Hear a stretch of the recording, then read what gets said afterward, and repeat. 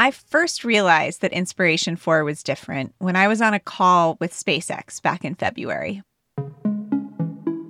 That, in and of itself, was pretty rare. The company does not love talking to journalists, so when they have something to say, most of the time we listen. Please keep your questions on topic of today's call. All I knew going into this was that Elon Musk, the CEO of SpaceX, was going to talk about human spaceflight. Well, I think this is, we're very excited to make this announcement with Jared about the first private crewed mission on Dragon. Private, as in not NASA and not another government. Almost immediately after Elon Musk gave his initial remarks, he handed the mic over to a guy I had never heard of. So, thank you very much, Elon. Thanks to the SpaceX team. Thanks, everyone. His name is Jared Isaacman. And then came the part that really surprised me. No one on board Jared's mission, Inspiration4, would be a professional astronaut. Jared is a CEO, a billionaire. The 3 other crew members are regular people from around the country. And they'll all fly to space this year. Instead of filling it with 3 of his friends or coworkers, he was going to practically give away the 3 seats. My friend Rob Perlman was on this call too. He's a space historian and a reporter. That seemed very bold. And it just seemed like something we had not heard before. Preparing 3 people who have never been to space before, so you have no idea what their experience is going to be, or whether they're going to freak out, or if they're going to have idiosyncrasies. And it didn't help that Elon Musk's approach to it, at least in his public comments, were, yeah, we're going to let them do what they want to do. Jared was being treated like the customer. Whatever Jared would like to do, it's up to him. I realized pretty quickly after this call that this is the moment that the whole space industry has been working toward. And that Jared, as the commander of the mission, is going to be in control of 3 ordinary lives. And in the biggest sense, if Inspiration4 goes well, it's going to be written in the annals of space history as a huge moment along the road toward bringing as many people to space as possible. If it goes poorly, if the worst happens, however, it could bring the space industry to a standstill. I'm Miriam Kramer. I'm the space reporter at Axios. And since that first call in February, I've been following along week by week with Jared and this mission and how it's going. I'll take you inside the mission from crew selection to launch and behind closed doors at SpaceX. I watched the crew as they bonded and trained. And I keep thinking, can this crew do it? Can 4 ordinary people successfully and safely spend 3 days in orbit with only a few months of training? And how will it change our future in space? From Axios, this is how it happened. The Next Astronauts. Part 1, A Few Ordinary People.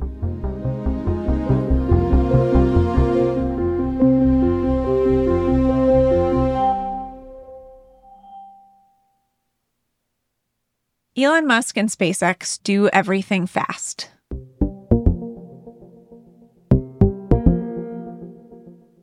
They build things, test them, see if they explode, learn from it, and start again. And their system has worked. In less than 2 decades, the company proved its critics wrong to become the first to send NASA astronauts to the space station. And soon, the first to send regular people into orbit. And here's something else. Inspiration4 will be only the 4th time SpaceX has sent people into space in the company's history. Right after the crew was selected, one of the very first things they all did together was watch SpaceX's 3rd crewed mission launch. It was a chance to get to know each other and to learn about what to expect. I'm going to take you through that day too, so you can hear what makes a launch so compelling, whether you've never seen one before or if you've seen dozens, like I have. It never gets old. You're looking live at the Crew Dragon spacecraft and Falcon 9 rocket set to launch 4 astronauts to the International Space Station in just a few hours. It's early morning in late April. SpaceX is about to launch its 3rd human mission to space. I'm watching at home in Nashville, but Chris Zembrowski is at Kennedy Space Center in Cape Canaveral, Florida. Christmas is coming. You're going to go see the rocket. I think I slept just a couple hours the night prior, if that. Just weeks before this, Chris, an engineer living in Everett, Washington, was with his wife and kids. He entered a raffle and got himself a ticket to space. Cyan Proctor was there with Chris, too. The first thing that I kept thinking before the launch was, okay, nothing go wrong. Cyan lives in Arizona, where she's a community college professor, and she won a competition to join this mission. Cyan had wanted to be a professional astronaut, but didn't end up making NASA's cut. Now she's in Florida, about to watch a launch that looks a whole lot like the rocket and capsule that will soon take her and Chris into orbit. They must be so excited, is what I kept thinking. They must be so excited. It's so early in the morning, it's still dark. Standing in the crowd by Chris and Cyan is the third crew member, Haley Arsenault. She's the youngest to join the crew. So this was my first launch, and quite a first one to get to witness. Haley works as a physician assistant in Memphis. She survived childhood cancer and was treated by St. Jude Children's Research Hospital. Now she works there. As part of a fundraiser, her employer asked if she'd like to go to space to represent the cause. The fourth crew member watching this launch is Jared Isaacman. He'll be the commander of Inspiration 4, but like the rest of the crew, he has no experience as an astronaut. So you have people that, would never pass like NASA's screening process that, now are, afforded the opportunity to go into space. There were a few of us that had never seen a launch in person before. And so that was exciting as the buildup of anticipation came. I thought I was going to have anxiety before the launch, but it was actually really serene. I, however, was not feeling so serene. I always get nervous as I'm watching rocket launches. And if I had been standing where Chris, Cyan, Haley, and Jared were watching from, I'd have seen a rocket standing 21 stories high. At the tip is a tiny white capsule that's only about the size of a walk-in closet. And that's where the crew of professional astronauts waiting to launch to space is sitting. The crew is strapped in and ready to go. Final instructions of the crew will be coming at T-minus 10 minutes.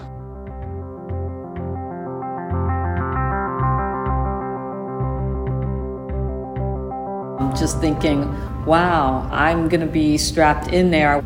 Outside, steam is billowing off the rocket as it prepares for launch. We were sitting there waiting for the countdown to get down to 0. On the ground in Florida, the Inspiration 4 crew is giddy. As they were going through some of the countdowns, we had somebody come over and say, "You and Cyan haven't stopped smiling for the last 10 minutes. Every check they check off is one step closer to blasting off. And then at around 10 to 6 in the morning, the moment they'd all been waiting for. 4, 3, 2. The countdown hits 0.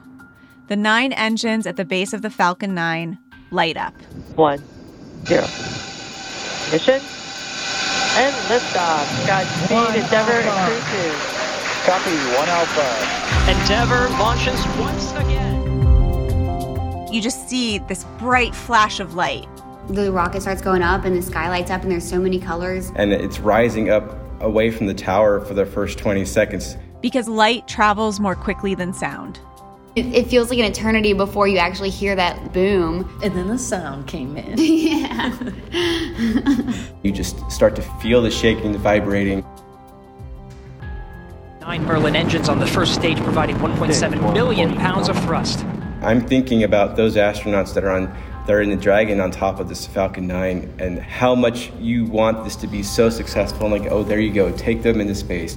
You do it, you crazy Falcon 9 rocket. You just feel like you're on the same team, like, go have a great mission. And I just sort of say, like, go, go, go, get going. Falcon 9 will be throttling down the 9 Merlin engines shortly here in preparation. And the part that always has me the most stressed out is not when the rocket first ignites, but when it nears a point called maximum aerodynamic pressure. Maximum dynamic pressure, max Q, is the largest structural load that the vehicle sees throughout ascent. So throttling down does help us pass. Supersonic. Throttling down helps us pass through this period, which should be coming here shortly. And I think that all of us kind of worry, okay, like if something bad is going to happen, that's probably around the time that it will. Max Q. There's our call out that we have just passed through max now exceeding 8,000 miles an hour at an altitude of about 124 miles.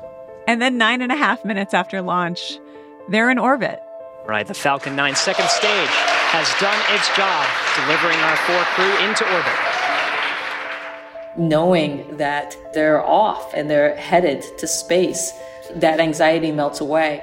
I didn't know that I jumped up and down until I saw the replay. You get excited. You're like a kid. You're like, yeah, let's go. Watching it, everything looked just so seamless. Now, with this crew of professional astronauts in orbit, Inspiration 4 is on deck. I was very aware that we're the next launch. This is the last humans going into space before it's our turn. Thinking that, how grateful and lucky I am to be next, but then also thinking, oh my God, I'm next. I kind of had this feeling like Inspiration 4 is here, and we're different, and it's all going to be different from here forward. When Inspiration 4 takes off from the same spot in Florida in mid-September, the crew will spend 3 days in orbit, looking back at Earth, doing some science experiments, and in the largest sense, their mission is its own kind of experiment. One that will show whether or not it's time for more civilians like them to head into space. The way these relatively ordinary people were selected to go to space was a wild experiment in its own right. That's in a minute.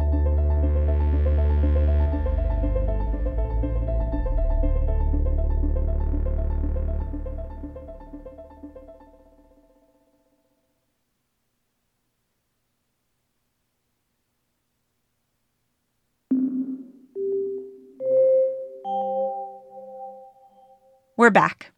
Chris, Cyan, and Haley were plucked from their everyday lives for this mission. One seat was chosen through this online competition, another because her employer picked her, and the third got there from a good old-fashioned raffle. But to understand how this mission is even possible, you have to talk to Jared Isaacman. If I wanted to charter a flight to space, which I don't have the ability to do that, but if I did, how would I go about doing that? People refer to it as like chartering like it was like you're chartering a boat or an airplane. It's like not. It's a much more involved process than that. You have to know someone at the company. You have to effectively be offered the chance to do it. And then you have to have the money to make it happen, which is millions of dollars. It's not cheap, it's not easy, and it's a huge commitment. This is effectively what Jared Isaacman is going to do with SpaceX. This all started for Jared back in October. And I was on a call with SpaceX. This wasn't a call about going to space. Jared wanted to invest in SpaceX, and he recently became a billionaire after his company, called Shift4 Payments, went public. But in this case, his timing was bad. I just missed the window on a funding round that closed, and I was talking to people there, and I was trying to just do anything I could for them to let me invest in it, because I'm like a big believer in SpaceX. At one point on this call, Jared mentions that he might like to be a client one day, as in a customer on a space flight. And SpaceX puts him in touch with someone in that department, and this whole idea for a civilian mission comes together incredibly fast. And it was like 2 weeks later, Inspiration 4 was born. It was that fast, from just a casual comment that I would make to try and establish credibility, maybe, like, give me a shot here. It's pretty wild that just a couple of weeks after this guy got in touch with SpaceX on something that was completely unrelated, he has booked a trip to space. There's no real precedent for this in space history. Can you give us a sense for how much this mission has cost you? Nope. What Jared did tell us is that the total cost of the mission is less than $200 million. He's paying for everyone's seat, and SpaceX set the price. I mean, to be frank, like there was no negotiation, and this was a very much a, if you want to do this, like this is what it'll be to do it. Jared knew there would be a lot of attention on the civilian flight to orbit, so he and his team devised a crew selection process like no other. One seat was chosen through this online competition. I'd like to go to space. I'm a space explorer. Like many people, I've always wanted to be an astronaut. I want to go to space. I wanted to go to space. That's kindergarten. Contestants vying for this seat sent in videos pitching their entrepreneurial ideas. The people who sent in videos were bombastic and funny and really tried to show off their personalities through these tiny clips that they posted on Twitter. I want to bring the mystery and wonder of space to the everyday person while simultaneously supporting an amazing cause. They were trying to attract the judges of the competition, which included Mark Benioff of Salesforce and the editor-in-chief of Fast Company. But one video stood out. My entrepreneurial spirit lies in the fact that I combine space art with poetry. Science video. I'm Dr. Sian Proctor. I'm a geoscientist, explorer, and analog astronaut, and I have dreamed about going to space my entire life. I actually came that close when I was a finalist for the NASA astronaut selection process in 2009. Sian Proctor has been adjacent to the space world for many years. She's a community college professor and a science communicator. When I think about going to space, I'm going to space as a geoscientist. I'm going to space as an educator in space. I'm going to space as an artist and a poet, but I'm also going to space as a Black female and as a pilot. And I wouldn't have been able to have that 10 years ago. My first impression of Sian's video was very much that it was a little bit more understated than the others. She was very simply sort of speaking to the camera, talking about her accomplishments and how much she loves space, and she recited a poem. Consider sending a poet who knows how to rhyme. And one of the things that she emphasized in this video was the idea of a just, equitable, diverse, and inclusive space. Jedi space, which is what Sian calls it. We have J for justice, to ignite the bold. We have E for equity, to cut past the old. Her submission explained exactly why she wanted to go to space and why she thought she deserved it. And she won. It felt a lot like when Harry Potter found out he was a wizard. You're just kind of like, did you just say I won? So some shock and awe that was there with just amazement to be the one. Twinkle, twinkle. Meanwhile, while that competition was happening, there was another seat being chosen, and it was being picked through effectively a pure sweepstakes. Jared even made a Super Bowl ad to attract maximum attention. And you could be on board. Jared partnered with St. Jude Children's Research Hospital since the beginning of this mission. For this seat, anyone could donate at least $10 to the organization and had a chance to win a seat on board Inspiration 4. The largest fundraising effort in St. Jude's history and the first all-civilian spaceflight. More than 70,000 people entered. My husband entered, and I immediately thought that the whole thing was incredibly risky.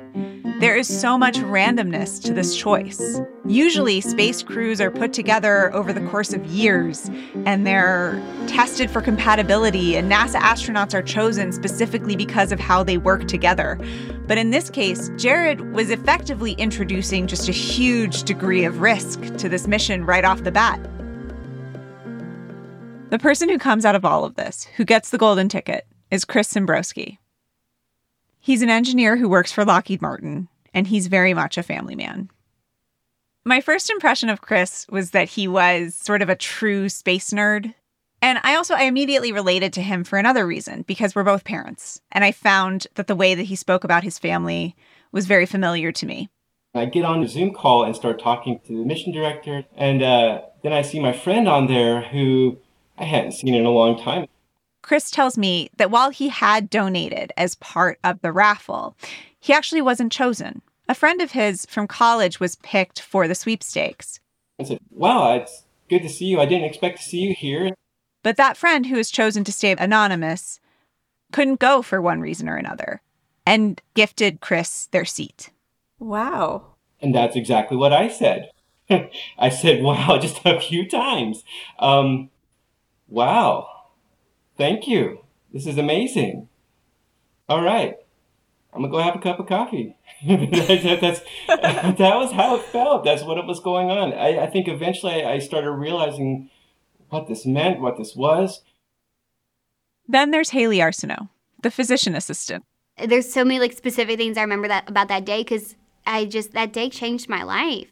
She was chosen by St. Jude, her employer, to represent them in space as part of the fundraiser. St. Jude said they had something to talk to me about. They said they wanted to talk to me about a unique opportunity. I just remember visualizing it, on the phone with them, seeing myself in a spacesuit, seeing myself in space floating, and just thinking that did kind of scare me. And then they asked if I wanted to be part of it. And immediately I said yes. Then I was like, well, let me check with my mom. I remember looking down and my hands were shaking. And I called my mom and I said, you're not going to believe it, but it's true. I just got invited to go to space. I just said, what? It was hard to comprehend. Colleen Arsenault, Haley's mom. And she said, they said, to think about it. No pressure. I could think about it for a couple of weeks, talk to the family, keep it secret, but, find out what your family has to say and all. And I was just like, I don't know what I think. I was like, call your brother. Of course, I called my brother and sister-in-law, too. They're both aerospace engineers, and they made me feel better about the safety of space travel. And then she called me back, and she said, I'm contacting St. Jude and telling them I don't need a couple weeks to decide that I'm doing it.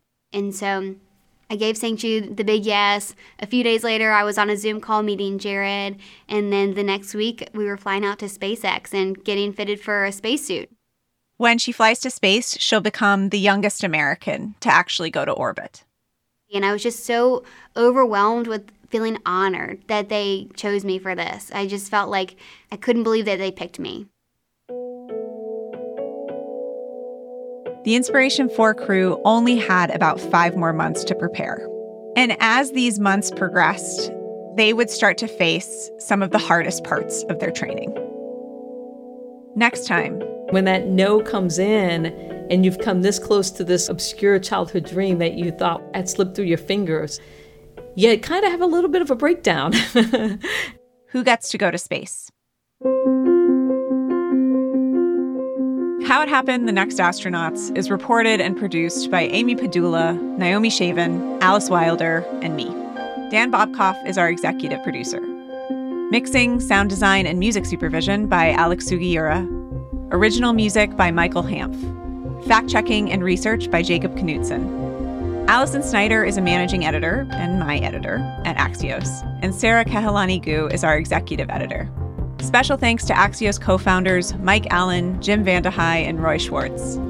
I'm Miriam Kramer. Thanks for listening.